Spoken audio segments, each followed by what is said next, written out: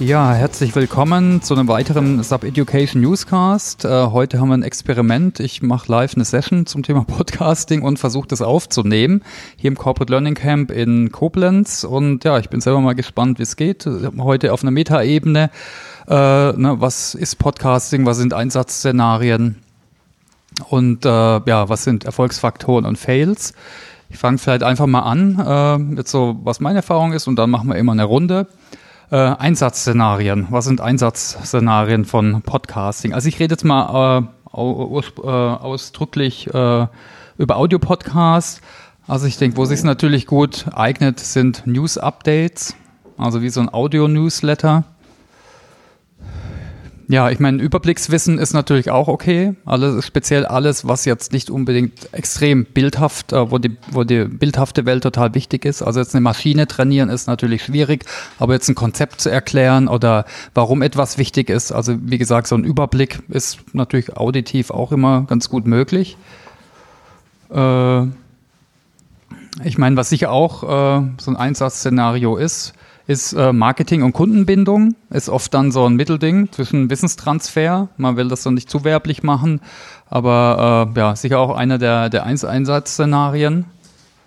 Ja, wo seht ihr denn noch Einsatzszenarien von Podcasting? Will jemand, vielleicht auch gerade jetzt die selbst Podcasts machen?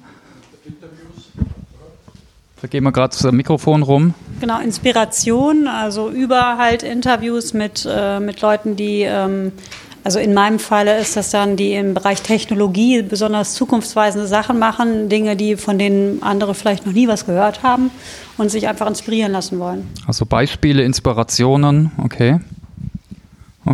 Ich möchte Podcasts einsetzen bei der Schweizer Post, um Working Out Loud bekannter zu machen in unserer Firma. Okay, Awareness praktisch, ne? Ist dann so das Szenario. Also ich würde es einsetzen gerne als User Guides. Videos sind da oft ein bisschen zu kompliziert und zu aufwendig. Podcasting kannst du schnell mal machen, um ein Produkt zu erklären, eine Funktion zu erklären oder sowas, ne? Was für ein Produkt jetzt nur als Beispiel? Naja, bei uns sind es jetzt die Sprachkurse zum Beispiel, okay. Wie ich die benutze oder wie ich mich anmelde oder sowas, so einen kleinen File dazu, ne? Konkrete Lerninhalte. Also nicht alles ist unbedingt immer visuell abbildbar oder erforderlich, dass man es visuell abbildet, und da kann man auch einfach mal zu bestimmten Inhalten einen kleinen Podcast aufnehmen. Das haben wir tatsächlich vor, das in unsere Plattform zu integrieren. Was für ein Beispielthema, oder? Also irgendwelche, keine Ahnung, Kommunikationsstrategien oder sowas. Okay. Ich meine, wo wir stark einsetzen, ist eben so Storytelling, also einfach, dass Geschichten erzählen lässt, wie jemand jetzt zum Beispiel seine Karriere eben, also wie er geworden ist, was er ist. Also Storytelling ist sicher auch interessant. Ich finde auch, man kann das im Sinne des Blended Learning super gut mit anderen Formaten kombinieren. Okay, im Mix, ja. Und dann zum Beispiel, wenn man sagt, man hat irgendwie einen Kurs, der intensiver ist, und man macht dann nochmal einen Podcast mit den 5 Key Takeaways, um das nochmal zu wiederholen. Dafür eignet sich das auch so. Gerade so Debriefing hast du gerade erwähnt. Ich glaube, das ist sicher auch ein guter Use Case. Gibt es als Video, gibt es auch als Podcast, ja. Also wir merken im Moment einen Use Case, wir haben es in Anlehnung an die Executive Blogs, Executive Podcasts genannt. Also da, wo so Botschaften von Führungskräften an so Mannschaften 100 bis 1000 Leute bisher vielleicht als E-Mail mit PDF-Anhang gehen die jetzt als Podcast raus, dass sich das Leute das unterwegs anhören können. Und das macht die Führungskräfte halt auch nahbarer, weil ich höre sie und habe nicht irgendwas, was ein Assistent geschrieben hat oder ein Kommunikationsmensch geschrieben hat. So ein bisschen authentische Kommunikation, ne? Ja, es ist oft, dass eine Assistent oder Assistentin mit einem Bereichsleiter zusammen, jetzt so Sommerbotschaften waren ganz viel, ne, vor den Sommerferien, so dieses, was haben wir erreicht im ersten Halbjahr, was steht an im nächsten Halbjahr, und dann so im Zwiegespräch, ne, nicht Monolog. Also ich habe eher so eine Verständnisfrage, ich weiß nicht, ob es zum Einsatz passt, aber wenn du sagst, Simon, es muss auch unterwegs, will man es hören, denken wir eher so, dass jetzt Sachen eingespielt werden, also MP3 zum hier hinlegen, oder muss es auf jeden Fall natürlich im Internet dann irgendwo sein? Also genau, vielleicht nochmal zur Definition, was wir vielleicht so unter Podcasting verstehen, oder? Ja. Also also das Wort ist ein Kurzwort aus iPod und Casting. Also, okay, inzwischen Broadcast, ja. Genau, ich meine, jetzt im engeren Sinne, wir haben heute gesagt, wir reden nicht über Videopodcast, sondern über Audiopodcast. Ich habe immer noch ein Feed, wo ich mich abonnieren kann. Viele wissen es gar nicht, auf eurem iPhone habt ihr schon nativ alle die Podcast-App drauf. Dann muss ich mich einfach auf den Channel abonnieren und immer, wenn es eine neue Episode gibt, ist die automatisch auf dem Gerät. Also jetzt als XML-Datei, ich kann einstellen, ob die auch gleich runtergeladen wird und das kann ich dann eben parallel zu anderen Aktivitäten vielleicht konsumieren. Und zu deiner Frage, also es ist so eine Mischung aus beiden. MP3-Datei meinst du wahrscheinlich, man legt sie irgendwo ab und ich muss sie mir runterladen. Ich stelle sie ins Internet und kann sie dort abonnieren. Das ist quasi das andere Ende des Spektrums. Was immer mehr kommt, sind interne Podcasting-Plattformen. Also wo du sagst, du hast genau diesen Abonniermechanismus, aber nur Mitarbeiter der Organisation können den Podcast abonnieren. Siemens baut gerade eine ganz große, quasi das, was Apple Podcast ist, aber eben für Siemens intern auf. Und dann kannst du mit einem Siemens-Mitarbeiter-Smartphone kannst du dir die Podcasts abonnieren. Du kriegst sie auf dein Telefon, aber jemand von General Electric kann das nicht. Und was man auch gerade merkt, ist, dass über Einführung Office 365 ganz viel Use Cases kommen, Podcasting über OneDrive, über SharePoint, auch intern, wo du dir dann auch einen internen Feed abonnierst, den auch nur meist dann alle Mitarbeiter gleichermaßen. Es gibt wenig sowas nur für Vertriebler oder nur für bestimmte Zielgruppen, aber eben keine externen. Wir hatten zum Beispiel schon vor Jahren das Service Sales Radio, wo neue Produkte, neue Services vorgestellt worden sind. Klar, das ist natürlich nur für eine interne Zielgruppe interessant. Viele Plattformen können das immer noch nicht, gerade den Feed-Charakter, den ich jetzt speziell super praktisch finde, dass einfach immer das gepusht wird oder der sich das eben holt, die neuen Episoden. Also ich finde jetzt ein Podcast ist nicht, wenn ich auf eine Webseite jetzt irgendwelche MP3-Dateien lege. Es ist ja, glaube ich, auch in der ursprünglichen Definition ist ja ein Podcast eine Mediendatei, die über einen RSS-Feed ausgeliefert wird. Also streng genommen ist sowas wie Spotify kein Podcasting, weil die keinen RSS-Feed haben. Wobei die Definition von manchen Leuten so ein bisschen aufgeweicht wird. Ja. Aber ich würde sagen, kein Feed, kein Podcast. Vielleicht könnt ihr es tatsächlich noch mal ein bisschen erklären. Ich habe mich gerade gefragt, was brauche ich zum Beispiel an Technik? Was ist überhaupt ein Podcast?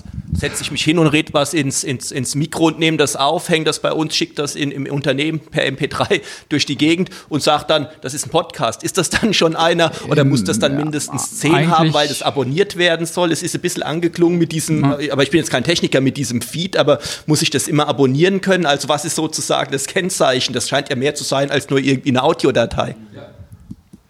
Also vor der 2007er Apple Keynote hießen Podcasts Audioblogs, weil die sich aus den Weblogs heraus entwickelt haben. Weblog ist, du schreibst ein Tagebuch mit Einträgen, chronologisch rückwärts, das Neueste ist immer oben.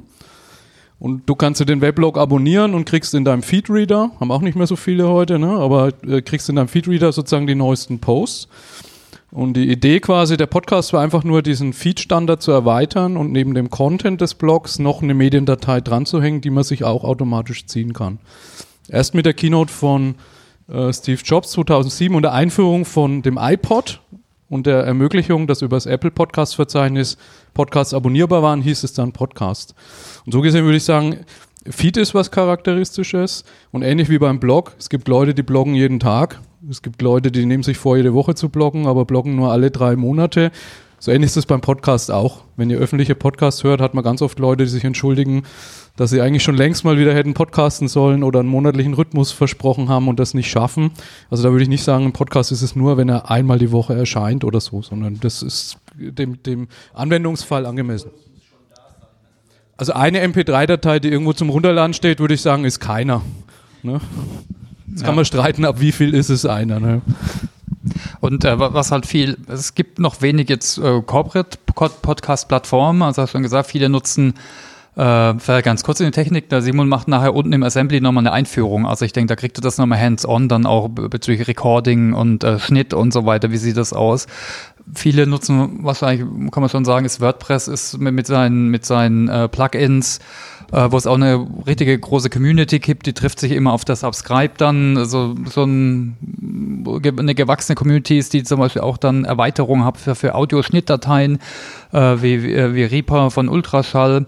Also das sind so die Tools, die viele nutzen. Ist natürlich ein bisschen ein Challenge immer, also WordPress in einer Firma einzusetzen wegen Einfallstor von Viren. Jetzt so Firmen wie, Tools wie Kaltura, was viele nutzen für Video jetzt zum Beispiel, hat halt den Feed-Charakter nicht, also ist dann, ich finde es nicht angenehm für die Nutzer halt, ne? Also da gibt's auch sicher noch ein bisschen Feld, ich meine, viele, die jetzt einen Podcast machen wie wir, die auch extern senden, die nutzen halt dann zum Beispiel iTunes natürlich. Ja, kann man vielleicht nochmal teilen in die eher technischen Affinen, die so einen Podcast selber betreiben. Also ich weiß nicht, wer hat einen eigenen WordPress-Blog, den er selber hostet? Das sind nicht so viele. Ja, dementsprechend gibt's eben so ähnlich wie bei YouTube, wo ihr einfach, wenn ihr ein Video habt, könnt ihr es hochladen. Gibt sowas wie Podigy oder Libsyn. Das sind einfach Plattformen, die sind wie YouTube, aber für Audio. Ja, und sind dann öffentlich. Ja, dann kann ich auf eine WordPress, was eigentlich eine Blog-Plattform ist, mit den Podlove-Plugin zum Beispiel, kann ich mir einen Podcast daraus machen. Da muss ich es halt selber betreiben. Ja, das hält in den Unternehmen so gut wie keinen Einzug, weil Unternehmens-IT meistens gegen PHP, MySQL-Datenbank, also hinter die Technik, die hinter WordPress steht, allergisch sind, weil das eher eine Java- oder eine Microsoft-Welt ist. Und dementsprechend hat man das Problem, dass es eigentlich unternehmensintern keine Podcast-Plattformen gibt, keine dedizierten, und man halt sowas wie Kaltura oder Wimp oder jetzt Microsoft Stream eigentlich vergewaltigt als Podcast-Plattform. Ich weiß nicht, ob jemand von euch intern eine Podcast-Plattform hat. Meiner Meinung nach jetzt so im DAX-Bereich ist Siemens, sind die ersten, die wirklich dediziert so ein internes Podigy quasi aufbauen. Ich kenne sonst keine zweite Firma. Stream. Ja, genau, wir haben das dann vergewaltigt. Auf jeden Fall ist Stream, hat jetzt jeder, weiß ich. Genau, und da ist aber halt der Punkt, Stream kann nur Video. Das heißt, man muss dann quasi aus den Audiodateien Videos machen und lädt die Videos hoch. Wir nutzen halt WordPress.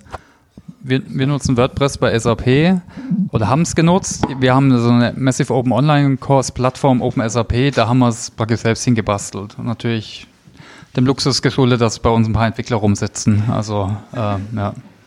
Aber spielen das natürlich von dort aus dann auch zu iTunes, auch zu Spotify und dann den ganzen Kollektoren, die das noch aufsammeln. Ja, aber wie gesagt, Technik vielleicht nachher auch nochmal mehr im Detail. Ich habe gedacht, vielleicht gucken wir auch nochmal über Formate, weil es gibt ja ganz unterschiedliche Formate jetzt von Podcasting. Vielleicht fange ich mal mit 2, 3 an und dann können wir wieder die Runde machen. Also mein Lieblingsformat aus unterschiedlichen Gründen ist es Interviews, Experteninterview.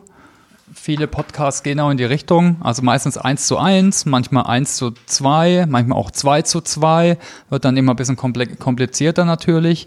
Manches ist remote, einfacher ist es oft natürlich, wenn du 1:1 zusammen sitzt. Ich habe jetzt neulich auch jemanden in den USA aufgenommen, dann hat unser Tool nicht funktioniert, dann haben wir es doch über Skype gemacht, denn John Hagel hat dann doch aber alles cool funktioniert, ne? Also inzwischen also 2:1 war das da, geht dann auch, wenn man sich ein bisschen abstimmt und vielleicht mindestens ein paar Fragen vorher sich überlegt, dass man es nicht so ganz einfach so macht. Gibt's aber auch natürlich, ich nenne es mal Laber-Podcast, gibt's einige Beispiele, die gehen dann bis zu 2, 3 Stunden, gibt's auch viele, die sowas cool finden. Also gibt's einige, die sich einfach sehr spontan zum Beispiel zu Technologie oder Apple-Themen oder so zum Beispiel austauschen. Also ich würde es vielleicht nochmal differenzieren. Laber-Podcast ist das schon so abwertend. Ja, also wer mal will, kann mal nach den 7 Vogonen, die 3 Vogonen heißen die haben eigentlich nur Sendungen über 5 Stunden, manche über 7 Stunden. Genau, und das würde ich sagen, Gesprächspodcast. Also ich finde ganz interessant, so Interview, wenn man das so ganz hart hat, einer stellt eine Frage, einer antwortet, finde ich es oft besser, wenn sich wirklich unter dem Podcast dann so ein Gespräch entfaltet und die Leute so auf Augenhöhe miteinander sprechen. Deswegen würde ich sagen, Gesprächspodcast zur Unterscheidung zum Interview-Podcast. Bisschen zur Diskussion vielleicht, ne? Was dann vielleicht sogar nochmal... Genau. Und vielleicht auch, was ich ein schwieriges Format finde, ist der Monolog-Podcast. Also Anzahl Podcaster 1. Da gibt es ganz wenig Leute, die das gut hinbekommen. Ne? Also ich kenne einen zum Beispiel von einem Berater, der tut dann auch oft neue Themen, wie jetzt der ganze Purpose-Hype, sehr negativ mal schildern. Ist okay, aber das stimmt, das musst du folgen können, ja. Reuse sieht man oft, da gibt es unterschiedliche Diskussionen auch. Ist das überhaupt ein Podcast? Also Audio-Reuse von einem Webinar oder von den öffentlichen Radioanstalten, die haben natürlich sehr viel Geld durch die GEZ und haben sehr hochwertig produzierte Inhalte, also toll gemachte Sachen oft. Ja, also Reuse meine ich von jetzt zum Beispiel anders ausgestrahlten Inhalten, ne? Wie Webinar und so weiter. Also ich finde immer, es kommt drauf an, auf den Inhalt natürlich. Wenn im Webinar das Bild oder jetzt, wenn ich ein System zeige, wichtig ist und ich sehe es nicht und wird darauf hingewiesen, ist natürlich blöd. Wenn es aber eher inhaltlich konzeptionell ist, dann ist es vielleicht eigentlich, macht das schon Sinn. Es gibt auch eine Reflexion und Debatten, also Sascha Lobo ist ja ganz bekannt, der Debatten-Podcast, also seine Debatte, ich weiß nicht, ob es jemand kennt, die besteht daraus, dass er Social-Media-Rückmeldungen auf Twitter oder wo auch immer eben vorliest und dann dazu Stellung oder bezüglich debattiert. Also Reflexion, Debatten. Also ich habe ein Gedanke noch zu Reuse vielleicht. Viele, wie du sagst, zweifeln an, ob sowas wie BR5 oder SWR oder Deutschlandfunk-Sendungen, die ausgespielt werden als Podcast, ob das Podcasts sind. Ich würde sagen, wenn man es technisch sieht, Feed plus Audiodatei ist es ein Podcast. Das Pendant im Unternehmen ist, finde ich, sowas wie, wir bezeichnen das oft als Flipped Classroom Podcast. Also ich habe Leute, die Schulungen zum Beispiel halten, die erzählen eine halbe Stunde was. Ne? Und wie man jetzt hier auch sieht, heute ist das technologisch relativ einfach möglich, das sozusagen mitzuschneiden und das, was im Klassenraum erzählt worden ist, einfach nochmal zu reusen als Podcast. Ne? Und vielleicht in Zukunft die Präsenzzeit eher zu nutzen, um interaktive Sachen zu machen und den Leuten zu sagen, hört euch das vorher an, was ich euch sonst erzählen würde, einfach in der halben Stunde. Genau, ich habe noch live, obwohl das oft dann eben auch wieder eine Diskussion ist, aber gibt es inzwischen auch ab und zu, dass man einen Live-Podcast macht. Also ich weiß nicht, ob jemand von euch Online-Marketing-Rockstars kennt. Also ein sehr cooler Podcast, also mit super spannenden Gästen von Til Schweiger, Dieter Bohlen bis zu irgendwelchen Start-up-Gründern, aber immer, ich finde, arbeiten auch gut Sachen raus, also fragt immer gut nach und die machen sowas inzwischen auf ihrem Event, machen die das auch einfach als Live-Format, aber ist im Endeffekt dann wieder eine Diskussion. Vortrag gibt's auch. Also ich rate immer davon ab, einen geskripteten Podcast, das sind so meine schlimmsten Erlebnisse, wenn irgendein Vertriebsmanager vielleicht ein neues Produkt rausrollen will und liest dann was ab. Sogar wenn das Radiosprecher machen, wo du es dann nicht so hörst, wenn es abgelesen wird. Ich finde, trotzdem ist halt nicht authentisch, ist auch schwerer zu folgen, jetzt für mich auf jeden Fall. Es ist aber wie wenn ein Redner ein Skript vorliest, ne? Weiß nicht. Noch andere Formate? Ideen? Eine Zwischenfrage, gibt es sowas wie eine ideale Länge, Dauer? Das ist auch eine lustige Frage. Na, vielleicht auch für die verschiedenen Formate? Absolut, ja. Also ich würde mal sagen, 5 Minuten oder 10 Minuten ist keine Länge unbedingt, das aber zum Beispiel Zeit Online macht sowas zum Beispiel. Ist halt dann auch wieder aber eher ein Radioformat, würde ich fast sagen, auch wenn es so ein bisschen lässiger rüberkommt.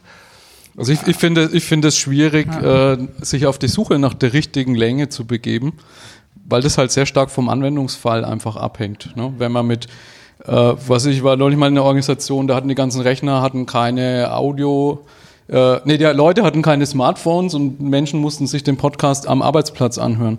So, am Arbeitsplatz habe ich nicht eine Dreiviertelstunde Zeit, mir was anzuhören, also musste das knapp sein. Wenn man mit so Leuten aus dem E-Learning spricht, die sagen 3, maximal 5 Minuten, wo ich auch sagen würde, das ist kein Podcast, da hat sich der Gast noch gar nicht vorgestellt. Ich selber tue, wenn ich nach Themen suche, eigentlich Podcasts überhaupt nicht in Betracht ziehen, die unter einer Stunde sind. Ne, weil bis jemand mal erzählt hat, wo er herkommt, wo das Thema herkommt und so weiter, breitet sich das aus. Also für mich persönlich ist es so 45 bis 75 Minuten vielleicht. Ne, und für jemand anderes ist es ganz anders. Ne, deswegen denke ich, ist es schwierig, jemandem eine Empfehlung zu geben, was ist die optimale Länge. Ne, gibt da welche, die gehen Stunden? Gehen Stunden. Ja, es gibt so als Daumenregel, manche sagen, beste Zeit ist ein deutscher Inlandsflug. Ne, weil wenn man in die Pendlerstudien reinschaut, ne, wie viele Zeiten haben die Leute zum Pendeln, dann sind das so typische Episoden, die auf Arbeitsplatz hin Rückfahrt oder Bahnfahrt oder eben Inlandsflug reinpassen, ne, die ich mir da anhören kann. Also wir machen halbe Stunde bis Stunde, aber es ist auch immer eine Dynamik. Also wir machen auch nur Interviews bis jetzt, überlegen auch noch andere Formate, aber klar, wenn wir in so einem Flow sind, dann müssen wir uns vielleicht nach über eine Stunde 15 müssen wir mal auf die Uhr gucken. Aber das ist auch eine Dynamik dann immer. Sollte man dann auch, wie bei einem guten Training oder so, dann muss man auch mit dem Prozess gehen dann. Also. Du fragtest gerade noch nach Formaten. Ja. Was ich auch sehr spannend finde, ist, wenn man über den Podcast so in Interaktion mit den Leuten geht. Also das heißt, Beispiel Meditation. Es gibt ja ganz viele Meditationspodcasts auch, wo die Hörer dann direkt auch in die Umsetzung gehen.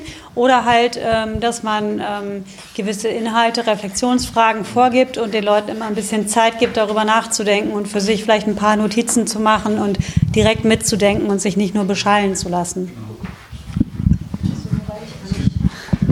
Beim WDR die philosophische Stunde, der sammelt zum Beispiel auch nebenbei schon E-Mails auch und finde ich auch total schön, dass er da die Hörer schon mit einfängt. Da können die Leute auch anrufen dort, also finde ich auch schön. Also so aktive Beteiligung der Kunden. Das ist übrigens eine der Challenges, auch den ganzen Plattformen geschuldet, weil da fehlt so ein bisschen der Rückkanal und wir haben jetzt einen Twitter-Feed, Twitter-Handle aufgemacht, da kommt aber nichts Wirkliches, auch oft dann wird eher zum Senden genutzt von uns, also das ist ein Thema, aber finde ich jetzt gut, also wenn du sowas so schon im Format einbaust eben, ja. Und das ist auch, ich finde, Podcast im Vergleich zum Radio ist viel näher zwischen Sender und Hörer. Ne, es gibt viel Podcasts, die machen Hörertreffen, so Lage der Nation, wenn ihr es kennt, oder Freakshow oder so. Methodisch inkorrekt sind jetzt auf Tour gegangen, also wie eine Band. Ne, richtig, die bespielen Bühne mit Podcast. Gemischtes Hack habe ich heute Morgen noch im Auto angehört. Genau. Ja, und so gesehen sehe ich es in einem Unternehmen, glaube ich, auch als ein interessantes Instrument, ähnlich wie Barcamps, ne, zum Community Building, sozusagen auch Podcasts zum Community Building. Ne, wir haben einige Podcasts aufgesetzt, da ging es darum, die Scrum Master erzählen über ihre Erfahrungen. Oder internationale Entsendung, man holt Leute, die Expats waren und lässt die mal erzählen, wie war das oder so. Und darum bildet sich dann eine Agile Community oder eine Expat Community oder so. In den anderen Standort man wechseln, nicht nur immer die Konzernzentrale zu Wort kommen zu lassen, sondern auch mal in die andere Filiale gehen und sagen, okay, wie geht es euch denn da draußen? Wir haben jetzt zum Beispiel auch gerade ein Thema. Also ich arbeite in einem Unternehmen, das macht Trainings für Führungskräfte, Spezialisten und so weiter.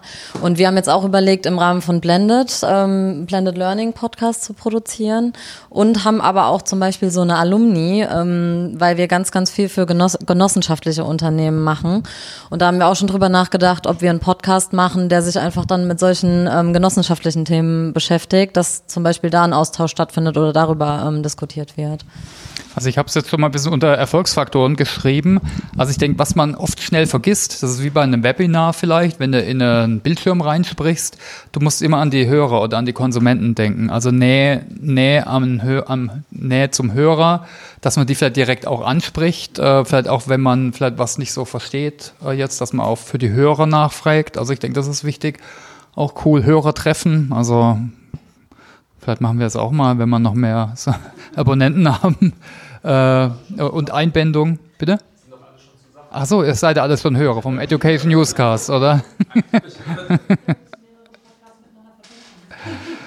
Auch ein Thema, genau, Community-Treffen, das gibt es auch, ne? Vielleicht sind noch nicht, der Karl-Heinz war da, der Christoph und wahrscheinlich noch nicht so viel aus dem Learning-Umfeld, aber finde ich übrigens wichtig, ne, weil wenn du jetzt auch liest, im Brand 1 war erst ein Special wieder über Podcasts, eine Seite, der wird nur Podcast, wie toll das ist für Markenbildung, also Marketing. Also ich finde eigentlich der Anwendungsfall für Wissenstransfer und mobiles Lernen ist mindestens genauso gut und ist natürlich immer so eine Schnittmenge, aber ich denke, es muss man einfach noch mehr nutzen und rausstellen. Ja, noch weitere Formate. Also es gibt viel so Mischdinger, also es gibt ja so ein paar richtige Podcast-Produktionsfirmen, wie heißt es, 38 Hertz, 36 Hertz, mir fällt es gar nicht ein, ja, irgendwas mit Hertz, die machen dann so kreative Sachen, die einer zum Beispiel heißt Durch die Gegend, die laufen dann mit Leuten durch ihre Lieblingsstrecken, Stadtteile, Museen, was auch immer, ne, ja. Und also kann man ganz kreativ sein, also und auch eben von Journalisten lernen. Also Pro und Contra wäre zum Beispiel so ein Mittelding noch. Was ich bei Formaten noch spannend finde, ist die Frage quasi eher so News-Podcast. Also ich berichte über was Aktuelles, im Gegensatz zu zeitlosen Themen. Also für Webseiten und Blogs gibt's den Begriff des Evergreen Contents. Also ein Content, den ich mal mache, der sehr zeitlos ist. Und das ist, glaube ich, für so Wissensthemen neben der Tatsache, dass News sehr schwierig ist, weil ich halt immer am Ball bleiben muss, ich brauche eine Redaktion oder brauche jemand, der die neuen Themen findet, ist es so, sich mal die heißen Fachthemen in einer Organisation zu suchen und die Top-Experten und mit denen mal das Thema rundum zu beleuchten. Finde ich auch einen total spannenden Use Case. Gibt es öffentlich, gibt es den CRE-Podcast, Technik, Kultur, Gesellschaft heißt der, glaube ich. Und die machen so Sachen wie das Gehirn, aber auch Diamanten, die Jagd, Kaffee, Chili, also immer nur ein Thema. Und der dauert dann so 2 bis 2,5 Stunden und dann weißt du aber auch alles zu diesem Thema. Und das ist auch super, finde ich. Da hätten wir eigentlich viele Themen, weil jetzt ob es Präsentation, Kommunikation, also es gibt ja viele allgemeingültige Themen, auch im Lernen. Ja. Cool, okay. Ich habe mal Wie lange haben wir Zeit? Nur bis Viertel nach. Okay, Fails. Also mein letzter Fail war, als wir in der Corporate Learning Community spontan, wie jetzt gerade, einen Podcast aufgenommen haben, an einem Abend, wo wir uns getroffen haben und dann waren die Batterien alle. Und also Equipment, also wir gehen nicht in die Details, aber wenn die Tonqualität total verzerrt ist, das nervt einfach. Also da schalten die Leute irgendwann ab. Also die Qualität soll wenigstens ein Mindestmaß haben. Also ich habe schon Leute gesehen, die haben da mit einem Diktiergerät aufgenommen und das hat echt dann fiese Effekte teilweise. Also wenigstens ein bisschen was. Also Equipment muss stimmen und auch Störgeräusche, also hat man da auch. Da haben wir die Handys nicht ausgemacht. Ein Handy hat da immer gestört. Das ist einfach dann echt nervig beim Hörer. Man muss da auch so ein bisschen resilient sein, was die Technologie mal wieder angeht. Also ich arbeite viel eigentlich mit Zencaster. Das ist ein Tool, was die Audiospuren getrennt lokal aufnimmt, weil ich viel Remote-Interviews mache. Und da ist es zum Beispiel so, dass da manchmal man den Interviewpartner nicht mehr hört. Aber das nimmt weiter auf. Und dass man dann einfach weitermacht und im schlimmsten Fall die Frage nochmal wiederholt und dann schneidet, weil letzten Endes kann man alles schneiden. In dem Falle war es total ätzend, weil ich musste irgendwie 36 Mal schneiden, bevor das Ding fertig war. Das ist halt, ich weiß nicht, ob ich das Fail nennen würde, aber das sind so Lernprozesse, durch die man gehen muss und es wird immer mal wieder vorkommen, dass das passiert, aber dass man halt einfach damit relativ locker umgeht, weil letzten Endes am Ende kann man alles immer noch schneiden und das ist so eine gute Sache, finde ich, beim Podcast-Format, genau. wenn jetzt nicht live ist. Und auf der anderen Seite aber am besten setzt man es lean auf, weil wenn ich es vielleicht durchspreche und dann schneide ich noch einmal oder so, dann ist auch schnell. Also ich muss da jetzt keine super Audiowissenschaft draus machen. Nee, genau. Also wenn man zum Beispiel mit Zoom arbeitet, dann nimmt das ja einfach die Spuren zusammen auf, dass man da auch die Webcam ausmacht, damit irgendwie die Audioqualität nicht leidet. Das ist halt auch immer ganz gut. Okay, noch andere Fails? Also ich habe vielleicht einen organisatorischen, der zu dem Thema Schneiden passt.